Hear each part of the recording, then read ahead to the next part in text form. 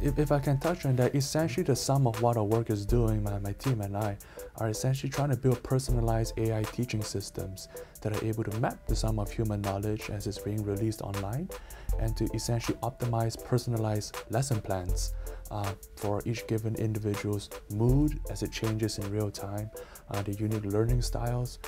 We envision the future of education looks something like kids playing a video game. The video games will react to their moods to optimize their engagement. They're not going to want to eat, use the bathroom, do anything else but just play these games, but they're going to be learning mathematics, physics, calculus. We see the number of hours kids are already spending on video games, and say that the past couple hundred years of pedagogical sciences is not really a science, more of an art.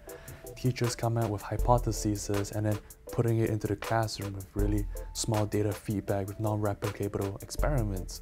So what we're trying to do is essentially build data that correlates human behavior using biometrics with how do we interact with media, how do we interact with each other, how do we build a large enough critical mass of data that lets us begin to use unsupervised analysis to model what are the meta variables that govern human engagement, human learning. How do emotions, stress, anxiety, your personality types, your political bias, all the different things that quantifies a human, whether it's your heart rate, all the different biometric and personality, inner, external nature, and how do these correlate with actions, behavior in response to an extremely diverse set of attention economy assets like film, media, online courses.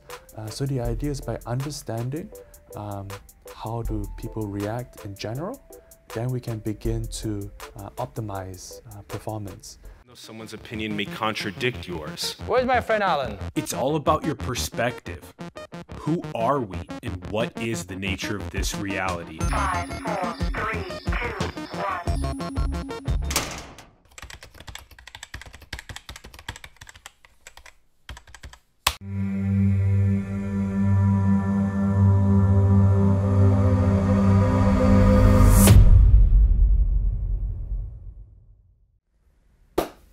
What's up, everyone? Welcome to Simulation. I'm your host, Alan Sakian. We are still on site in the beautiful Vancouver, British Columbia in Canada. We are now going to be talking about AI to optimize human performance and much more. We have Ben Tam joining us on the show. Thank you for having me. It's really wonderful to talk about the work my team is doing. Thanks so much for coming on the program, Ben, and I'm really grateful to Andreas Forsland for introducing us. Oh yeah, Andreas and his company Cognition is doing some really cutting-edge works. Yes, I'm so nice pumped. To have mutual acquaintances. Exactly, lots of them. Lots of them. We have so many mutual friends. Yeah, it seems like. I'm so pumped to dive in with you. Ben's background, for those who don't know, is founder of Atlas Holdings, which is an AI company working on emotion technologies using human data to optimize human performance. You can find all of the links in the bio below, atlasholdings.fund, neurotechx.com, as well as his LinkedIn profile. Ben, let's start things off with a big picture understanding of who we are, what's really going on in this reality, where we're heading. So it seems like humans are immersed in this exponential technology age. It seems like AI is eating our world. And it seems like the most upstream issue that we can try and get to is the education of children. Is trying to make it so that children, when they're born into the world, have deep feelings of interconnectedness with other humans and with nature, that they understand the nature of this reality, that they can figure out what their North Star is and pursue that, bringing their gifts into the world. Tell us about how you see that equation and how what you're building is helping catalyze that process. No, that's a really excellent way to begin the conversation, because we do live in a time, as many of us in the tech and general entrepreneurial industry know, it's really catalytic time where we have really two paths that humanity can go down. One is a bright, beautiful future where everyone is empowered, or another is a really nuclear fireball. And depending on what the actions of our leaders do today, it's really going to catalyze one of these visions or another. So we think about things on a first principle basis. What do humans need to thrive and be happy? And first and foremost, we need to survive.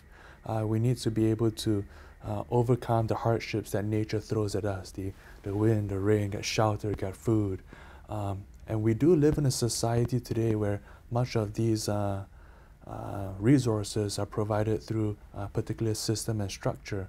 But what we're heading into in the world is we're going to see increasing levels of inequality. We're going to see higher levels of job optimization through AI. There's just going to be a bigger social tension and social unease. And what is the best way to ensure a more stable, prosperous human race and an interplanetary species? I believe rather than using AI to centralize and automate more work, that's naturally the way things progress. But what if we use AI and all these revolutionary technologies to empower not just the weakest links in society to strengthen the whole chain, so to speak, but how do we use technology to essentially structurally change the system?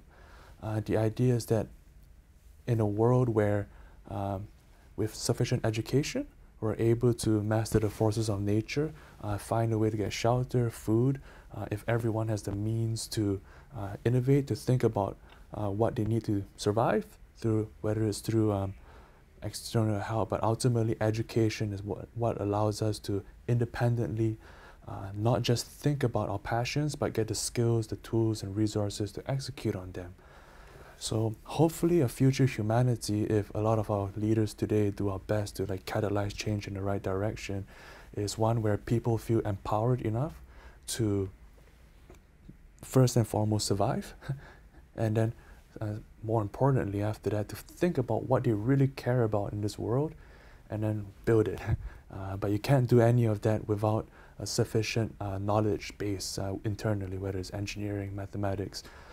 So if you want to be the best chef or a great chef, you have to know the fundamentals, first principles behind culinary.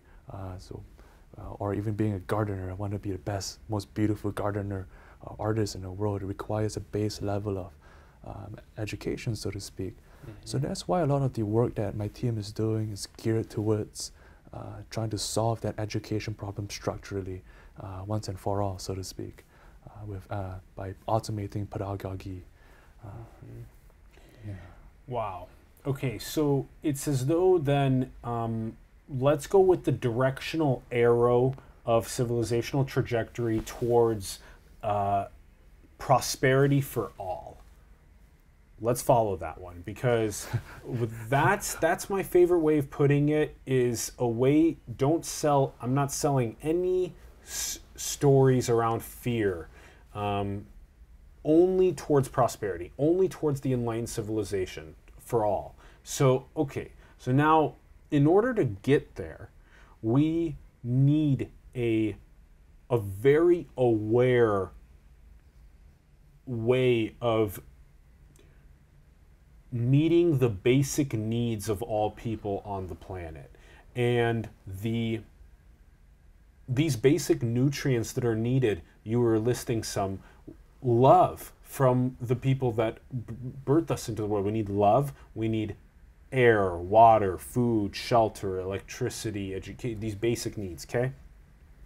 So to build the social fabric that's most conducive to those basic needs being met for everyone around the world, so the democratization of those things, leveraging AI, automation, those technologies to make those things as readily available as possible, okay?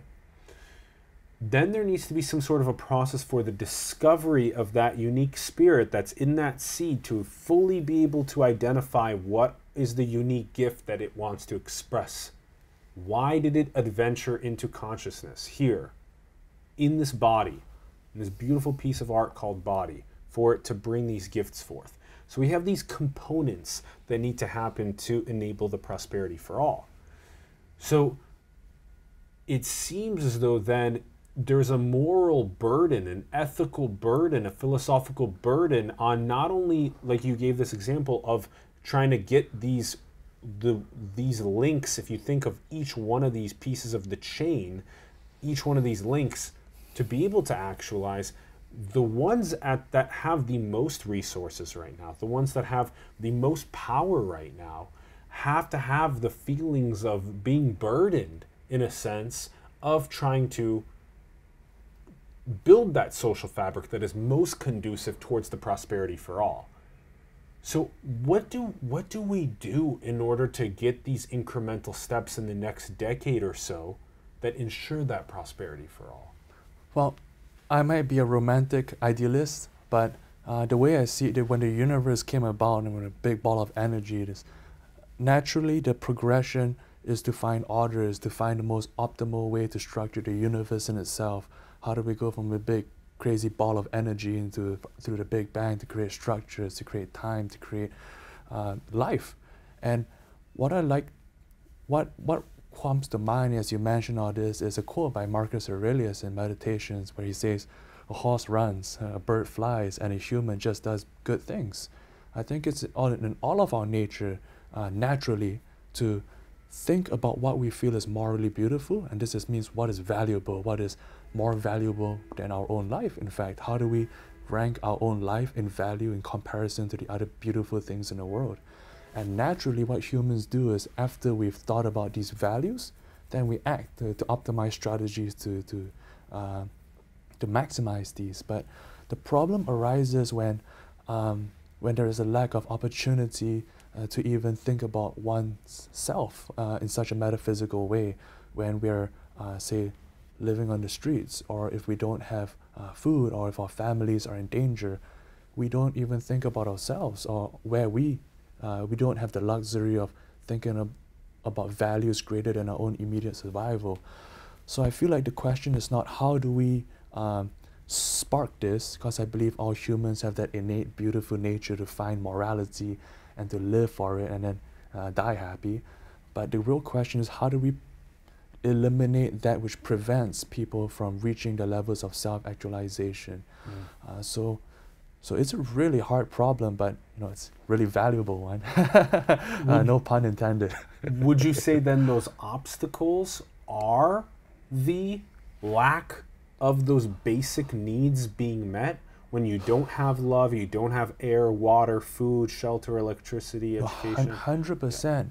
Yeah. And this is why, even though I have a very strong love for capitalism, I also, you had Andrew Yang on your podcast earlier before, was talking about universal basic income, where at the very least, those who are most disadvantaged in society, who don't have the very fundamentals, at the very least, a system would be there to address that. I mean, I'm Canadian, so I can't speak much for our neighbors down south, but I thought that was very well thought out, those policy changes.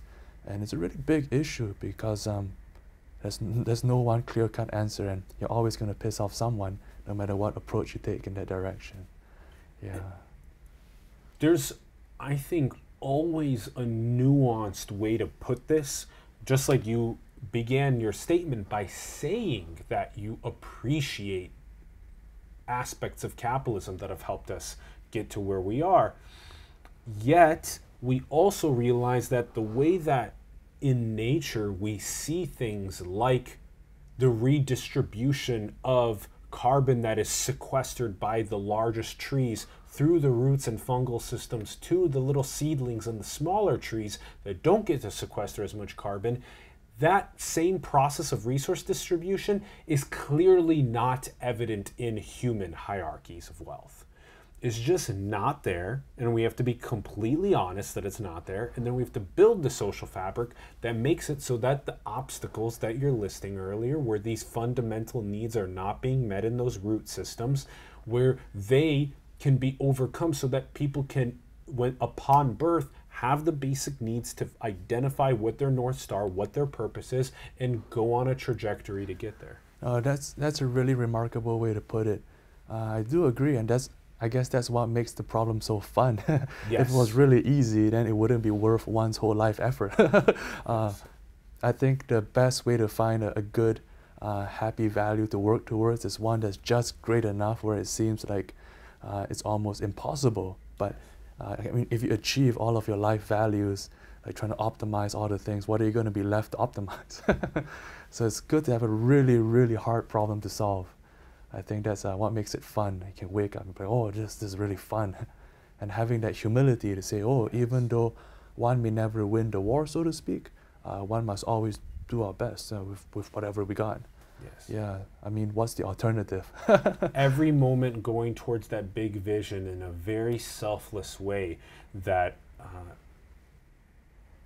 in a perspective that always keeps in mind the 100 billion humans before us that built civilization that we get, and that by the time that we pass ourselves, that we will be leaving it incrementally towards justice, incrementally towards prosperity, that we lived every single day building towards that is paramount. Okay, so the design of that fabric is really about the removal of the obstacles, of removing poverty, of meeting the basic needs in education and all the other nutrients that are needed for the seed in order for that seed to flower. And that requires a big moral burden of those at the top that are leading the big companies, that are leading the big governments, that are the wealthiest people on the planet to and we're going to get to this in a little bit in our conversation on the way that you're collecting people's biometric states, that maybe it's important, we've talked about this on the show quite a bit, to see the people of the greatest power, to be able to map how much empathy do they have, how much spiritual awakening do they have, how much deep ability to interconnect with other humans and nature and really unconditional smart. love Yeah, do they you're have? right.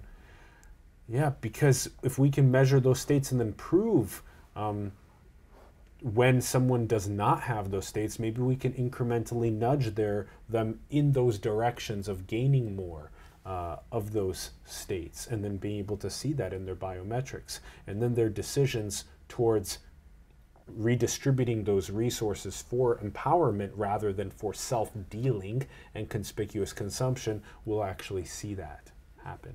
You know, that's a really good way to put it, because when we choose who we want to elect in, who do we want to follow, it's important not just to know their thoughts and what they speak. It's important to know their subconscious. So being able to leverage biometric technologies, always with ethical consent, is important because it lets you get an insight into a person's feelings. And we make most of our decisions, most of our actual purchasing power, purchasing decisions and general decisions in life based on what we intrinsically feel.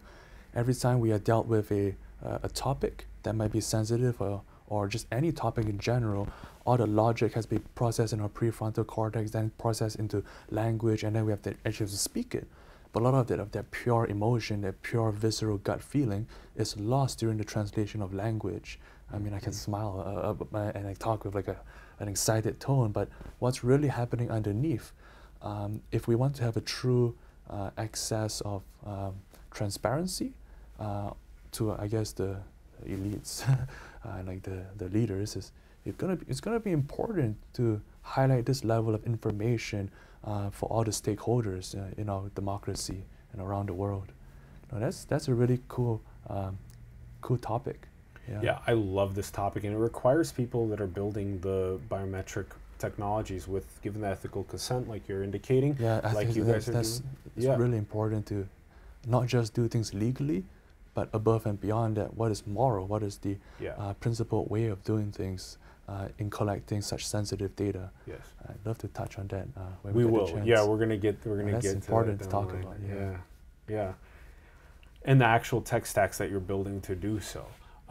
Okay, so this is kind of the big picture vision, is getting a empowerment for every single child to be able to unleash their fullest gifts, to remove those obstacles, make those basic needs met around the world, and then maximize that prosperity through that lens. And I also really like the perspective of having for some reason we decided that my partner or your partner, all of our partners, our spouses, whatever you want to say, they basically become everything. They have to be your emotional support. They have to be your workout partner. They have to be your spiritual partner. They have to be your business partner. They have to be your everything for you, which puts a huge burden on each other, when actually a good amount of that can be offloaded to AI, an AI coach that knows you actually better than your partner does in some ways, and that actually can nudge you in the direction of working out, or of reading those couple of dozen of pages that you have to get to, etc. And that helps with those trajectories towards unleashing the North Stars. And I like your focus on AI coaches for every single seed that's bringing its fruit into the world. Yeah, ultimately, the limitations of a teacher, no matter their natural brilliance in being a good teacher, is limited by the amount of knowledge that they know. Like, I cannot teach what I don't know. I cannot learn from someone who doesn't know what they're talking about. But with an AI approach, we're able to essentially map human knowledge, crowdsource it, or really specialized knowledge sets, and give this access to AI algorithms to be able to learn more effectively than a million teachers could. I think Google just released their quantum-based chip that apparently has quantum supremacy, which means that it can start processing and acquiring and analyzing data at much greater speeds than imagined ever. Not to digress, but the brain has quantum phenomenon happening in it, which is a cool digression. Yeah. So I love that big picture focus. It's such a vital part of where we're heading in our future. And then ultimately this becomes a data science problem, is the automation of optimal pedagogy on the child's direction towards their North Star. Yeah. If I can touch on that, essentially the sum of what our work is doing, my team and I, are essentially trying to build personalized AI teaching systems that are able to map the sum of human knowledge as it's being released online, and to essentially optimize personalized lesson plans for each given individual's mood as it changes in real time, the unique learning styles. We envision the future of education looks something like kids playing a video game. The video games will react to their moods to optimize their engagement. They're not going to want to eat, use the bathroom, do anything else but just play these games, but they're going to be learning mathematics, physics, calculus. We see the number of hours kids are already spending on video games. So we're thinking, why don't we automate the process of teaching into a video game format and use the most cutting edge emotion sciences to try to present this content in not just a way that's engaging, but optimized for a person's unique learning styles. So each one of us should have a one-on-one mentor. Like, we as humans, we evolved to speak face to face. Like, you can see my emotions change in real time, and then you can tailor our conversation to optimize our engagement. But we really lost this in the industrialized revolution, where like we got one teacher to 30 students. Mm-hmm. There's no way one teacher can track and personalize a lesson to every student. And it gets even worse in the digital age with one teacher to like 1 million students. So using technology, we can actually bridge back that gap.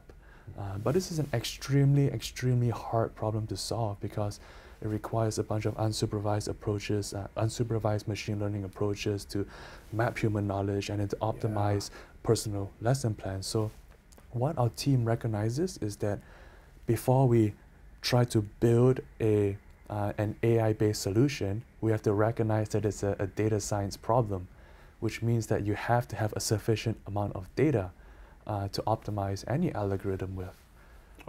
Our business model, which is important to keep in mind, that not just the theory, but how do you build sustainable, dominant businesses that let you reach your goals. So our business model today involves helping other enterprises work with human data, making human data easily accessible for humans.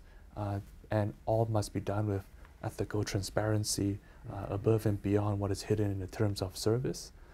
So it's very important to think about these ethical concerns as we source data, because ultimately we're working with technologies like eye tracking, facial tracking, brainwave data, heart rate data.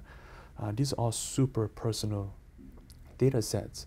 And we have two rules in our company for any product that we build. The first is extreme transparency. Rather than hide the acquisition of data legally in the terms of service, like some other big companies might do, our philosophy is to make sure that any user who's going to be giving us their data knows downright in the marketing. So there's no step of the interaction with any companies that's sort of hidden. You never want someone to be taken by surprise. Mm-hmm. And the second is to ask ourselves, if we build this technology, do I want my little brother or my little sister using it? And then once it matches those two criteria, I find that that's generally a semi-foolproof way to approach this. Yeah, we're always looking for better ways to to do things more ethically and in a more philosophically sound way. But yeah, acquiring data and working with new alternative data, it's important to think about the future ethical concerns and execute them today, rather than just sort of run fast and break things, so to speak, in this respect. Yeah, I think I digressed a bit there. I love that synthesis. So I love your vision with it too. So all right, so we have Bloom 2 Sigma, which is such an important phenomenon. So we need the one-on-one mentorship with every single one of the young people that's trying to actualize their gifts. Clear, not 1 to 30, but we need a one-on-one mentorship with every single one. Okay. And then we need also to leverage the new technologies like augmented reality, all these new fields that are emerging, having neurofeedback towards you, reaching your goals as well. This learning in these three-dimensional spaces of play, and that's a big one as well. And then we have just this overall ability to map civilization's knowledge, try and be able to identify at a young age when this child's born, what do they want to be exposed to, which areas of play do they want to learn, and see what they like, and then if they like those more, you enter them deeper and deeper into those areas and see if that's it, and then they've more and more identified with their field that they want to pursue. And then that's when you're doing things very ethically along this way, that the child knows, the parents know that the data that you guys are working with is it's important to be ethical, and so you make it clear that all these biometrics that are coming in, that it's all very transparent. This is crucial along the process. Absolutely. Yeah, really hit the hammer on the nail's head. I think that's the saying. Yeah. And just what's kind of disgusting to see today is many companies, they recognize the value of data, but they don't treat the data as the user's ownership. I think now it's good. We're starting to see a lot of awareness that your data is your data. You should have a sense of ownership and control over it. So we just want to take that to the extreme and treat it not just as a property right, but as a human right. Our data is like, it's kind of like a universal basic asset that we can actually get ownership of and then potentially compensated for. It could be part of that universal basic income is our asset of data. Absolutely. Yeah. To give you a really negative, scary example, there's a company called Why do we have to do the negative, scary example? As a warning, there's a... Okay. I mean, to see how this... towards the positive directional prosperity. I understand, the importance of giving the examples of fear, but I think it's so much more important to guide us towards... Yeah, I think on a first principles basis of the things we talked about, that's pretty important, just rather than sort of framing things in one thing or another. Fear, yeah. Hopefully you guys in the audience can... They know. People already know about what is all of these malevolences and all of the fears and all of the panics and catastrophes and negative potentials. People have already heard so many of those examples. Like, let's just focus That's on... true. That's the daily news right It's there. the daily news, Oh boy. so it's the daily I zeitgeist. can respect that we want to focus on the positive. on the shed positive What's trajectory the potential? moving forward. So my question on this front is, how do you guys figure out how to map civilization's knowledge using unsupervised machine learning? How do you then understand what my, how do I play with all of the different possible edges of knowledge and then figure out what my unique gift is I want to bring? How do I use your AI coach, etc.? Yeah, well, I think the best way to approach this is with humility and say that the past couple hundred years of pedagogical sciences is not really a science, more of an art. Teachers come out with hypotheses and then putting it into the classroom with really small data feedback with non-replicable experiments. So what we're trying to do is essentially build data that correlates human behavior using biometrics with how do we interact with media, how do we interact with each other, how do we build a large enough critical mass of data that lets us begin to use unsupervised analysis to model what are the meta variables that govern human engagement, human learning. How do emotions, stress, anxiety, your personality types, your political bias, all the different things that quantifies a human, whether it's your heart rate, all the different biometric and personality, inner, external nature, and how do these correlate with actions, behavior in response to an extremely diverse set of attention economy assets like film, media, online courses, advertisements, not a very cool industry, but it's pretty big. So the idea is by understanding how do people react in general, then we can begin to optimize performance. So our business model today involves collecting, helping other companies in the attention economy that already have networks to add in a layer of emotional data. Because taking a step back to build a personalized AI teacher is a multi-decade vision. Yes. And if we try to launch that today, it's a cold start problem. Yes. We need a sufficient amount of data to launch it, but we're also building a business, a startup, and an entrepreneurial journey to create zero from one, or no, one from zero.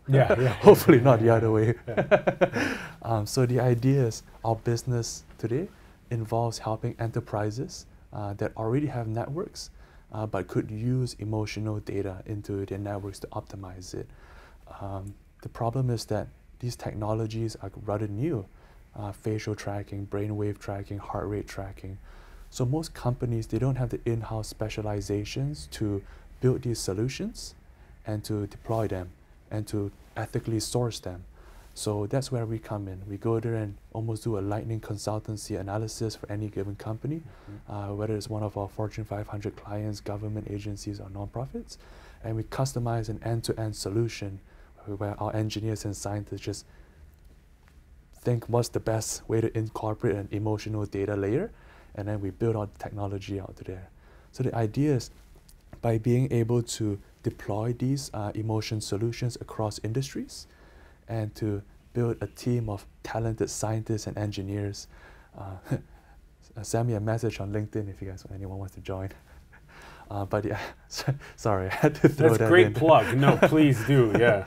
The idea is to centralize a team of super brilliant people and that become eventually over the contracts, over the clients, over the years, we become experts in working with emotional data, collecting and centralizing emotions and human reactions to it in an ethical and politically sound way. Then we would be able to solve the cold start problem of identifying how do we, what type of algorithms are best, give the best performance on this type of real-time human data set. It's like everyone's trying to create an artificial intelligence that's like general AGI, but no one really understands what it means to be a human yet. And the best way to understand what it means to have human consciousness across demographics, across age, across nationality, across genders, to collect the data first and to build a business that is sustainable so that we can eventually scale up to do much greater things. So it's like, it's almost being humble and saying, oh, this is what we know, this is what we don't know, this is what we can do, and what we can do, let's be the best in the world at it. Which is what we call emotions as a service. I love that. Yeah, Yeah. emotion as a service. Yeah. EAAS. Yeah, it's like software as a service. Oh, Yeah. So, no, one. yes. yeah. Instead of SaaS. Yeah. I love how you put it as a emotional layer that has to be applied to governments, nonprofits, Fortune 500 companies, just around the world, an emotional layer. So basically, all of the data that's coming in from the Internet of Things, smartphones, AR, blah, blah, blah, autonomous cars, it's coming from everywhere now. There's got to be some sort of a way to measure my mood, my emotional state from all of this data, and then be able to like a very easy way of, like, if there's a way to get my heart rate variability or my my EEG, just if there's ways to simply get these pieces of data, or just having the sensors in the room, etc., all these different places, IoT, that can then do things like, Alan, we're sensing slightly higher stress levels, so there's now going to be a spray of lavender into the room, or now there's going to be some jazz music that's played, or now we're going to open up to one of your favorite readings or videos, etc. Take a little bit of time to stretch and relax. Just, this is really not, it is rocket science, because you need the big corpus of the layer of emotion, the massive catalog, to make it so that you actually know when someone's feeling stressed, or you know when someone's feeling tired, or you know when they're feeling happy, or you know when they're on a really good path of focus towards their goal. And to have that AI coach actually tailor these experiences, like you're saying, you got to build in this multi-decade long process this big catalog of the emotions, 100% ethically, like you said. But it's not fucking rocket science at the same time, because you don't need to have all these scientific reports about nature therapy being good for people to know to just get out of the tiny little rat cage cubicle you're in and go to the trees, go to the beaches, go to the places where you will feel like you are interconnected with everything. I think the reason why we are locked in these suboptimal frameworks is we grew up in a society where we really emphasize IQ, productivity, rationality, but we're not taught, almost never in the public education system, to use our EQ, to develop our heart, to develop our internal sense of how do I feel about this. Maybe that was not what, I mean, in the industrialized era, people are trying to turn out cogs in a machine. So the whole education system has been really geared to get people to think externally about and try to be a productive member in society, grow your IQ, but without a lack of any emotional training, lack of any self-mastery.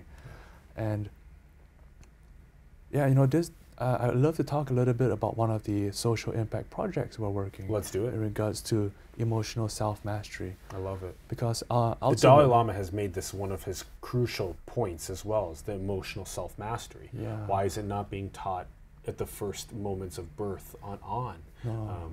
That'd be a great person to partner with. I'm sure we can learn a lot from some of the meditations and philosophies that they've developed. Yes. One of the social impact projects that we're working on is how do we help recently released incarcerated individuals or people who are currently in the prison system get a better sense of self-mastery. And our solution is personalized guided meditation to help recently released inmates that are in halfway houses or even within the prison system itself. It's a very vulnerable population. Yeah. And how do we give them the tools they need to stop and think and go explore themselves internally, and to ultimately get a better sense of self-mastery. I mean, we could all really use that to be able to develop our own internal fortitude, so to speak. Yes. And so even though the technology can be applied in almost every single industry, that emotional data layer, we have to ask ourselves, what does society really need the most right now? And above and beyond profits and revenues, how can we work on really game-changing products that can potentially alleviate the suffering of countless people?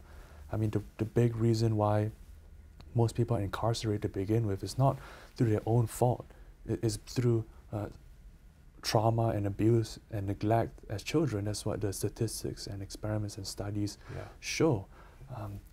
And being incorporated within the prison or within the prison system, there's really very little avenue to break out of that circle. They call it a revolving door because people leave the prison system and then they don't have the resources, the skills, the support they need to break out of that trap, that self-defeating anger and trap. You're providing the intervention at the most critical time where it can alter their trajectory out of the revolving door and towards their North Star. Yeah. Absolutely. So, what a great thing about working on self-mastery tools is we are all humans, whether we're incarcerated, whether we're a student, whether we're in old age. By building the same core principles of optimizing a person's self-awareness, giving them feedback on their own neural and physiological behavior, we can translate a lot of these learnings and product features from the prison industry into the education industry, into the mental health industry. So it's like many ways to understand and optimize a human performance. I'm a human. I don't even know what it means to be a human. That's how tricky the problem is. It's like meta on meta on meta. Yes.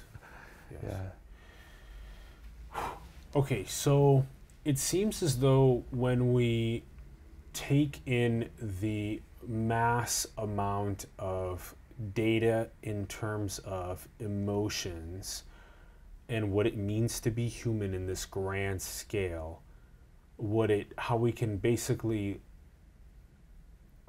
log biometrics and emotional states and show which biometrics of heart, gut, brain, etc. have to do with which states of emotion. So it's a big catalog. Then when you have the AI coach making the recommendations for people, it's making it based on a very strong catalog of states where it knows that if these are the biometrics that are being shown, then it means this state. And if this person feels like they want to get closer to their North Star during that state, then I will provide this as an intervention right now. That's the feedback loop. Yeah, and the AI's brain will be thinking, what is the probability given the current state of the inputs? What is the probability of the decision making that's going to optimize the end performance? Yes. Whether it's learning a particular subject or learning a particular skill. This is just a human brain can't process all that data and do it scalably.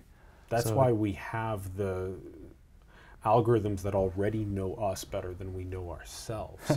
I don't know where I was a month ago. I don't know where I was a year ago. I don't know what I ate a month ago. Google knows. Google knows, Facebook knows, blah, blah, blah, etc. They just know, and I don't. I don't know who I was messaging that day. I don't know what I was messaging them.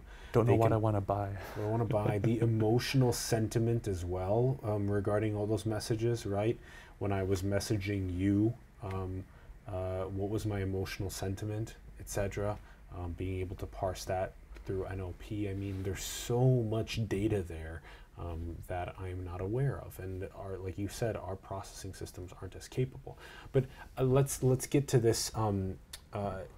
The emotional layer itself is you're already starting to work with companies that want you to embed. So you're doing like a custom build out for the companies to build in the emotional layer ethically with them, and then taking the data from there to build out the big catalog. Oh, absolutely. Okay. And we select our clients extremely exclusively. We have to make sure that they're the right philosophical fit, because we don't want everyone to empower any firms who don't have that core dedication to protecting their human users' privacy. So what we specialize for our clients is white label, turnkey, full end-to-end solutions using whatever technologies they feel is best. What that we, after our analysis, we prescribe a certain amounts of strategies that they can embark on, whether it's to use eye tracking, facial tracking, brainwave data, heart rate data. So every client's a unique beast, and I think the best is to think, hey, if the client's business was my business, how do we optimize from here, given the technology and the skills? And it's hard because anytime a business in general wants to work with any one of these technologies, they have to hire a PhD, they're going to spend months and potentially years developing and testing a product, or working with an external consultancy that and ultimately ends up owning all of the code and not giving them the empowerment.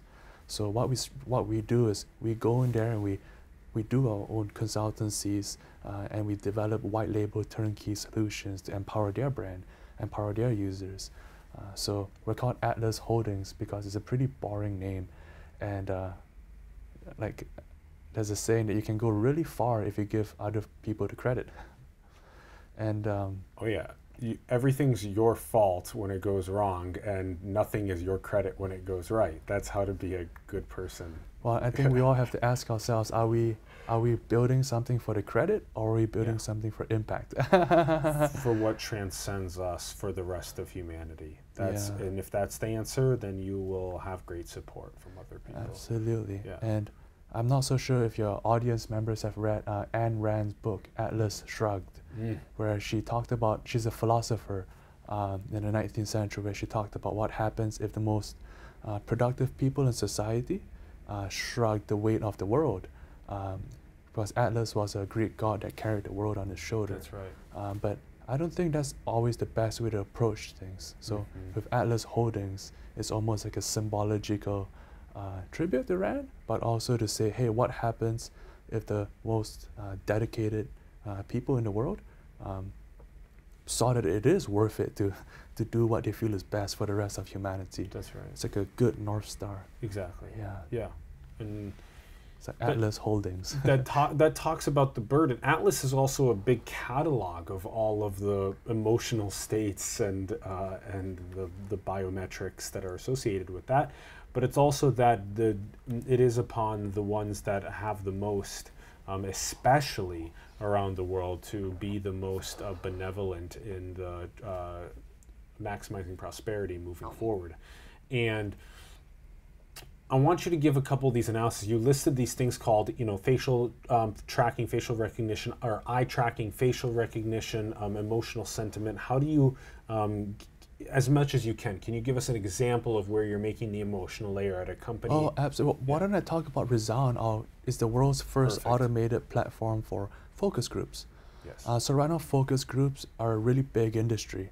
But to run a focus group, you have to send out a bunch of ads, hire people locally, bring them to a laboratory physically, and then you pay them about $16 an hour to scan their emotions.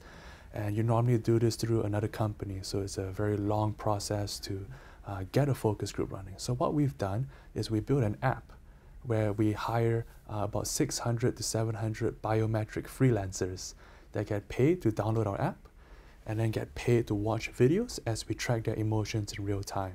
So it's a way for people to sell us through mutual consent, their facial expressions, their eye tracking. They know exactly how much money they're getting, how much money they're getting. And then it's their choice to say, oh, I think it's worth my time, like $1 an hour or $7 an hour, depending on the content, on how engaging the content is.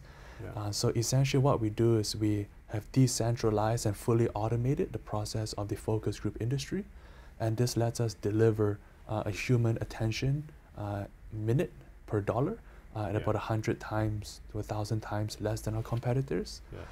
It also allows us to do really interesting things like analyze the emotions of crowd behavior around the world versus traditional focus groups and research groups and traditional neuroscience, where it's focused to one demographic. So one thing that's interesting is we can see how different cultures react to, say, racism. Yes. We can see in North America there's a big civil rights movement, which is beautiful because when we show racist imagery to people in North America, almost across the board, it's just big frowns, scowls, like that's not cool, that's not right. Yeah. But we also see in countries where there is not a very developed sense of civil rights, when racist imagery is shown, there's maybe a smile or just no response as well. Yeah. We can also do things where we analyze gender, how different genders react to really controversial and painful subjects. Like we ran an experiment where Wow, we tried. what you just said is so interesting because we swing, albeit quite deeply, into traumas of the initial millions of indigenous people that were here over 500 years ago, and the way that they've been killed and displaced. And then we do the transatlantic slave trade trauma. And then because of those things, and then what happened with the southwestern part of the United States and Mexico and Latin America, etc., we swing all the way into the depths of that trauma. And because we do, we're swinging in so far in the civil rights direction for the indigenous, for Latin America, for Africa, for women's rights, for gay rights, etc. So it's so interesting that then we, in a sense, become at the forefront Absolutely. of that civil rights. It's like That's like so interesting, yeah. being, say, if one has, say, been in a fight and really beat up someone to a pulp, then you can stop and grow and reflect and say, hey, look, that was really not the behavior that I want to embody as I grow and evolve and find my level of moral growth, versus a man or woman who's never been in a conflict or done things that they might be ashamed of. Then they have no context of how do we grow as an individual. There's no differentiation of right or wrong. Yeah. So I think very much having made a lot of painful mistakes in the past as a culture, the culture grows and evolves and finds its greater form. And it's like in the earlier part of our conversation, like the universe tends towards greater moral orders, like the same as the human mind and the human society and the human as a whole. So I'm really optimistic because anytime we make really bad mistakes as a species, We say good. yeah, we say like, oh, gotta like move on. Let's just move on. And like, how do we, like, what's best for our children? What's best for the future? I love that phrase by Jocko. Jocko Willink? Yeah, I says listen that. to that podcast Jocko's so all the good. time. That's so great that he, right after someone says something that went horrible or miserable or bad, he goes, good, Let's move on. good. Because it's all learning experience. It's all, yeah. I have another point just around what you were just talking about. It's so important to bring this up. You have a way of seeing the internal state, the consciousness of the person. Through biometrics, you can objectively begin cataloging conscious states. And so then when you see that the person is not experiencing states of like feelings of sadness or just disgust when they see that racism happening, then you know that there is something that's different. Like, what is their state of consciousness when they're not feeling that versus when they are feeling that? So these are different states of biometrics and consciousness. And then you want to, if we're trying to move people towards a more just society, towards one where there isn't that racism, where there isn't those obstacles, then there is some sort of a way to create, through an AI coach, learning around that evolutionary process for people. So it's just so interesting. Basically, there's a once you get the states of emotion and the states of biometric and consciousness. So you have these. Once we're completely honest with ourselves. Yeah. Once we have that, and then we have how we want to have an AI coach nudge us towards our North Stars along our journey, we have these things harmonize. And No, it's important because today we see the left and the right. I see values in both approaches, but there's no conversation, there's no sense of commonality, and I think the problem is everyone has their own biases, but not everyone's aware of their own biases. So the idea is to essentially use a lot of our technology to create a sense of self-awareness, like, oh, like without judgment, because it's an AI. like if we just show you how you're feeling, like we're not saying anything bad or good, we're just saying, hey, here's the data, you make the human decision on there. In many cases, so there's a lot of directions that this can be taken in the whole industry of emotional technology and emotional human performance optimization. It's in its infancy. It's really, really young.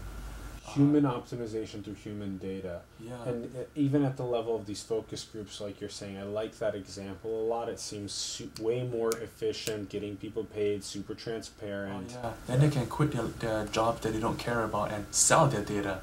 Like, as we mentioned earlier, data is a human right.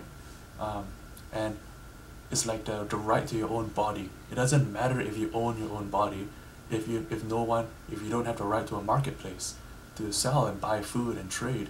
So what we're trying to do is create a platform where people can own their own data and monetize on it. So the future of work might be you sitting and watching videos or playing games and selling your data through consent to people who can use that for predictive analytics to drive their content creation, drive their marketing. As long as it's all done with extreme transparency and to empower the end user with all the ownership of their own data, I think then it can be deployed in a very useful way for humanity. I would talk about the negatives. I'll leave you guys to imagine that. Yeah, the negative ways that these technologies can be used if they're not done with an ethical principle. And in a community I'll talk about very shortly, Neurotech X, we spent the last 4 and 5 years really digging into all the different ethical considerations, the ways that these technologies like brainwave data, all the different biometrics can be ethically and reasonably deployed on a business and a human sense. But I won't dive right into that just yet. I'll get lost in a digression after digression. We talked about this a little bit earlier too, and I really want to know how to be able to get these things implemented as soon as possible. You have, like we were talking about, emotional states of consciousness along with their biometric states that represent them. Excellent. Then you have the certain ways of when you watch something like someone getting physically violated, that someone feels like they're in pain themselves, they have empathy, or they feel like smiling. And so what do you do in that scenario? How do you catalyze that awakening for someone to feel more empathy? Same thing with these global ruling elite that we were talking about earlier. How do we map the emotional and biometric states of consciousness to see how much they care about other people, they care about unconditional love, they care about maximizing prosperity moving forward versus their own self-dealing tendencies? And so to be able to make the AI coach's recommendations towards a prosperous future, those are some of the examples. You give the example about data as well being a human right. Well, how do we make it so that every single person is able to take what is their own emotion and consciousness and biometric data and be able to decide when they want to open those valves and let that data go to researchers and to doing that process of maximizing prosperity, getting properly compensated for it, having that be transparent. I mean, these are the most pressing questions of some of the most pressing questions of the exponential technology age, and some of the most pressing questions of the movement towards AI coaches in general.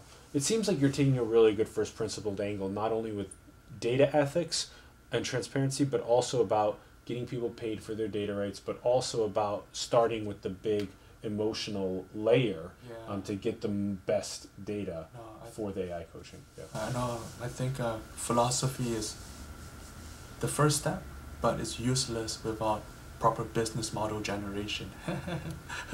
Not to sound too cliche, but if we want to execute our moralities, we have to, as a business, my team and I have the challenge of figuring out ways to get this to market, to scale it, and to start making something valuable today, with the ethics, but not always relying fully on the goodwill or philosophies or what is nice.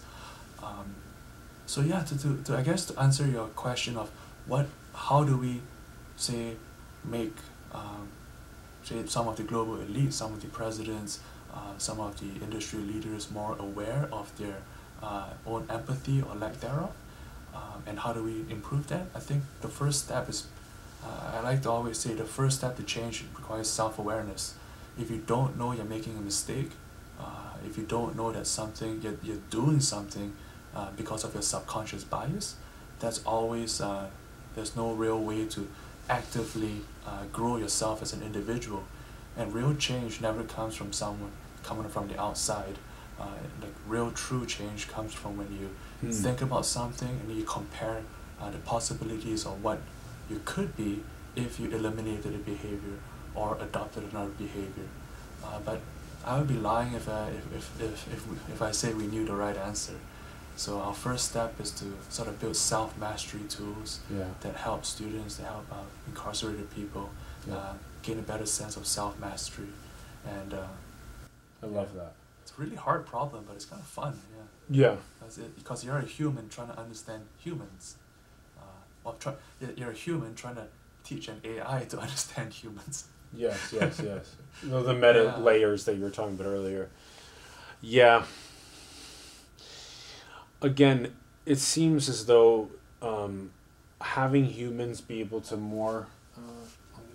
Oh no, very kind of you, thank you. I love your questions, by the way. They're really, really on point and exponential questions. Thanks for that. Thank you. Thank you. Thank you. Why do you go like this instead of like this? Oh, I guess I've got Chinese ancestry, so is that what we this? do this as a sign of respect, saying, "Hey, I see you, recognize you as a person." One's the fist and one's the palm. Yeah. And I believe the Thai people do that. The namaste. Sawadee-ka. Versus this one. Yeah. Interesting. Wow. I really love just doing that, like respect. I respect the divine in you, however I can do absolutely. that, you know. Yeah. Like I always try to call everyone sir, ma'am, or brother, Sister, yeah. Me too. Because I find that it never hurts one to give a bit of kindness into the world. Yes. I mean, if anyone ever abuses, you gotta have the strength to stand your own and destroy any enemy away, I guess. But always, as a natural default, it's important to spread that sense of respect. It's like a pool that we all drink from. If we go around like making enemies or like spreading the negativity around, we're sucking from it rather than exactly. contributing water, which is kindness to exactly. it. It's like a giant communal pool that we're all gonna sip from, or our children will sip from. We talked about several times the challenge that we are currently at as a society in this reality. We are at this beautiful moment of challenge. Is it the exact purpose of creation or source or God or the universe or the multiverse or whatever you want to call it, is for us to be at this exact beautiful point of challenge? I like to think that this beautiful moment is constantly moving, constantly evolving, and the concept of God is really the sum of all of this movement as we progress back and forth through time. So I think that things are always the way they should be. I think trying to always imprint our subjective perspectives on things and say, oh, this shouldn't happen. To say something shouldn't happen is almost self-defeating, because this is just what the reality is. And as a part of that reality, we have a decision as to whether we want to try to solve that for the future, or let these inefficiencies happen as we see fit. So it's, I think it's probably impossible for the part, like the cell in the body, to understand what the whole human body is doing. But each cell in our human body has a choice of whether it wants to keep being a cell. I like to, this might be a bit extreme, but I sometimes say that even a rock has consciousness, because if the rock didn't know that it was supposed to stay in a certain geometric atomic formation, how would it remain a rock? Why doesn't its proton just blast off in somewhere else? But no, go ahead. Do you think that we are all one? I believe that we are all one and disconnected, in the sense that that disconnection is part of our oneness. That we are parts of a giant network, and as a part we have our individual autonomy, our character, our subjective life perspective, but that we are all also alive in the greater sense of the universe, such that even after we die, we are still part of that same giant network as it transforms. Like life is like energy. When we die, like even if we become a rock, that rock is still part of a greater interconnectedness. And that's enough for me, because that's enough for me to be able to live and die happily, I think. So we're all one, and there's unique essences or spirits to each of us as well. No, 100%. Okay. Like even a cat or a dog or any rock in itself is a separate entity, but at the same time, in equal measure, connected with everything else. So it's a contradiction of dichotomy. Yeah. But that's the way I see it. Within the deep oneness and interconnectedness are separations that can be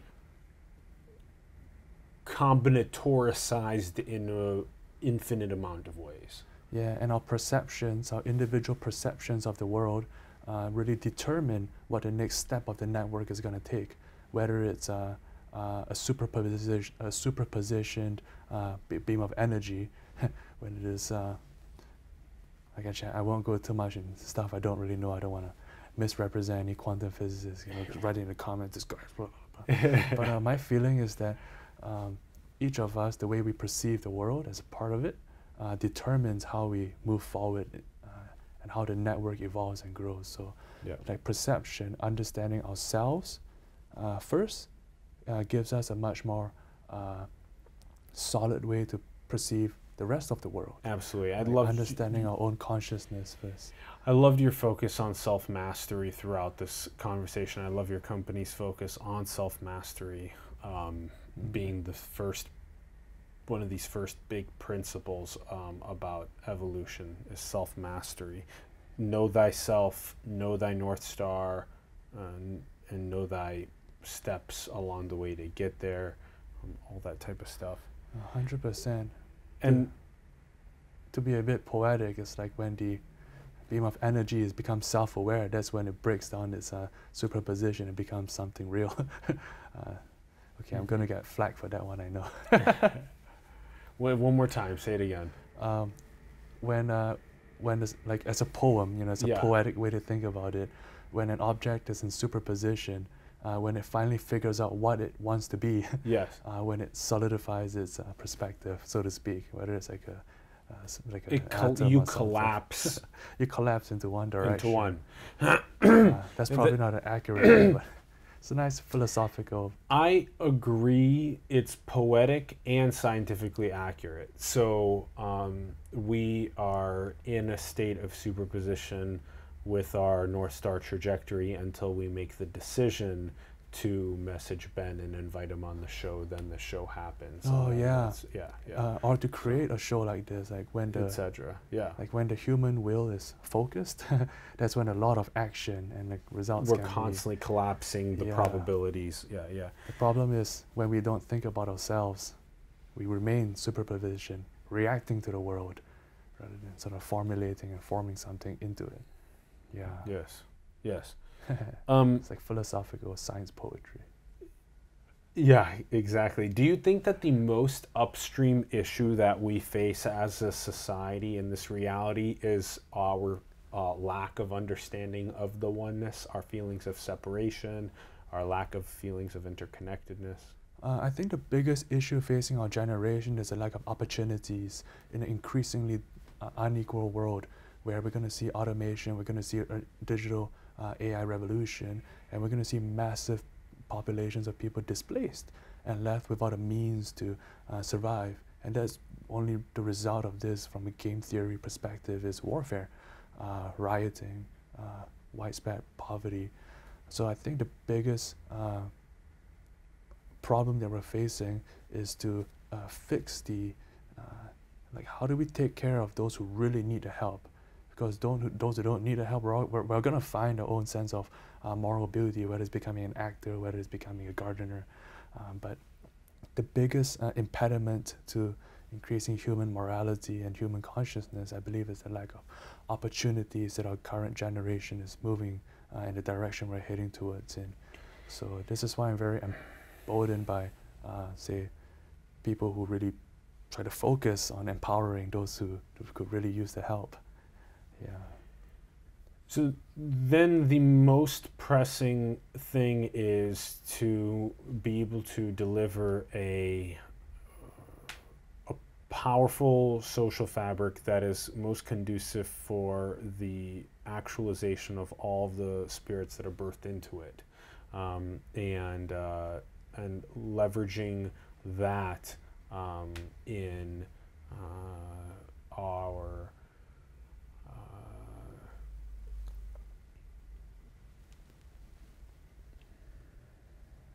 that's what we want. That's it. Yeah, That's it. it's a hard problem to solve. But it's doable, you know, people are aware of it, no pun intended, Yeah. aware of the Yeah. problem. Yeah, I like that focus. We can pass a little bit of time now on NeuroTechX, your initiative to make BCIs more accessible to people in community, as well as FEV, your founders and entrepreneurs of Vancouver community. Absolutely. What I would recommend is anyone in the audience who is sort of interested in biometric technology or working with biometric devices to check out the NeuroTechX community. We've got thousands of scientists around the world that are super supportive. We just believe in trying to provide networking, resources, opportunities for anyone interested in this really young field of brain-computer interfaces. I'm currently trying to help us launch a marketplace to centralize brain-computer interface devices, such that our NeuroTechX community has a much cheaper and faster and easier way to find the right devices for them.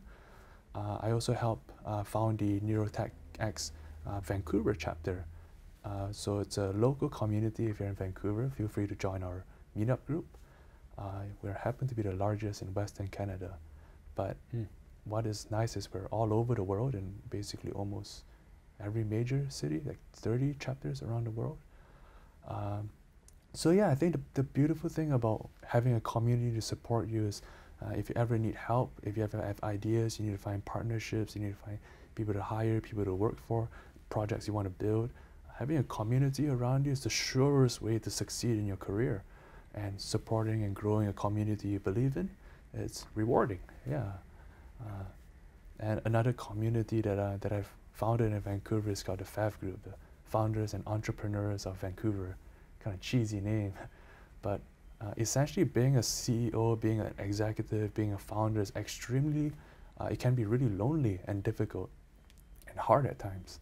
So what I decided was, why don't we bring a group of us together? We're about 100 large now. We have businesses all across the range of industries. And then we just get together to do like silly things like detonate a bunch of high explosives, or like do target shooting or eat dinner, or like do archery tag or go for a wine and dine. So building that sense of network, growing the community around you, and really caring about how do you grow a community that adds value to all the members, that's it's been instrumental in growing, say, my own career. Yeah. So I recommend that anyone who's out there, find your community, a community of people who share your values, hopefully transhumanism, and try to grow it, try to like give back, do what you can. Yeah. I love your focus on community and the importance of that along our North Star trajectories is crucial. So when you have an AI coach that's assisting you along the way, it's also going to be, it seems very important to also have humans along the way. And so it's a big question of our time as well. What will be the future with humans and given the area of expertise that humans can do better than general intelligence slowly shrinking over time. Yeah, and the good thing is, and everyone who's listening to this is a human, and that means that they can make a big change in the world if they value and think about what they want to do, and to do their best to do it. I mean, even if no one succeeds, it's still worth the effort, because that's the human spirit to just keep doing what we think is the best and the most moral thing to do, reach that North Star, so to speak, despite the adversities. That's so crucial. And then also the way that you've been explaining what you're doing with Atlas Holdings is, I think, a really good way of people watching or listening to think about tackling some of the biggest issues that are facing our world, because you're coming from such a deep first principled way of viewing it, which is that if I want to help with this AI coach to bring people to the North Stars, I have to start with building the most robust data set of emotions and conscious experiences with biometrics possible, then be extremely ethical about and transparent about data, getting people paid for data rights, all this type of stuff at the most foundational layer. Then actually doing the process of the AI coaching and helping people get there and all that type of stuff, and helping all these companies build emotional layers in the process. I mean, it's just a very strong way of approaching one of these big issues. No, our team has really done our best to optimize this, and yeah, so our team we've got some really brilliant people helping us on our team. So I can't take any of all the credit for that. Yeah, shout out to the Atlas Holdings team, and and also just shout out in general.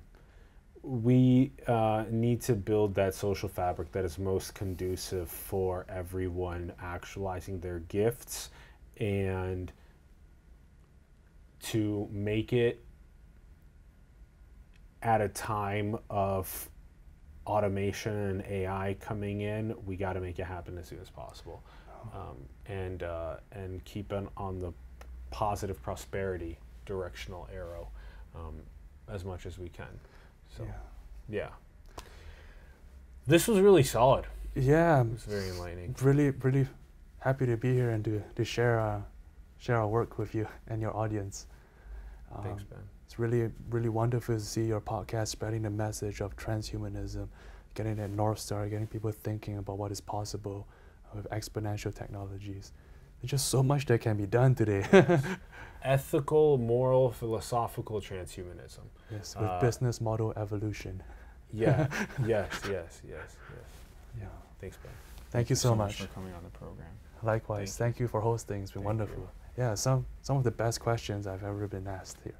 Thank you, my brother. Thank you. And some of the best strategies on tackling the Oh, most pressing challenges that we yeah, face. our team is doing the best we can. Thank you. That's all we can do. The best we can. Yeah, that's right. Thanks everyone for tuning in. We greatly appreciate it. We'd love to hear your thoughts in the comments below. Let us know what you're thinking. We would love to hear from you about all the things that Ben was teaching us about AI, emotion technologies, using human data to optimize human performance. Let us know what you're thinking. Check out atlasholdings.fund. Check out neurotechx.com. Also check out Ben's profile on LinkedIn. Reach out to him if you want to partake in any of the things that he's been talking about. Reach out. also support the artists, the entrepreneurs, the spiritual leaders, the organizations in your communities that you believe in and around the world. You can support Simulation. Our links are below to our show. PayPal, Patreon, cryptocurrency. You can design cool merch and get paid. Keep supporting us so we can do things like coming on site to Vancouver to interview people like Ben. And go and build the future, everyone. Manifest your dreams into the world. We love you very much. Thank you for tuning in. We will see you soon. Peace. That's so cool, dude. This podcast is so fun. That's really cool work you're doing.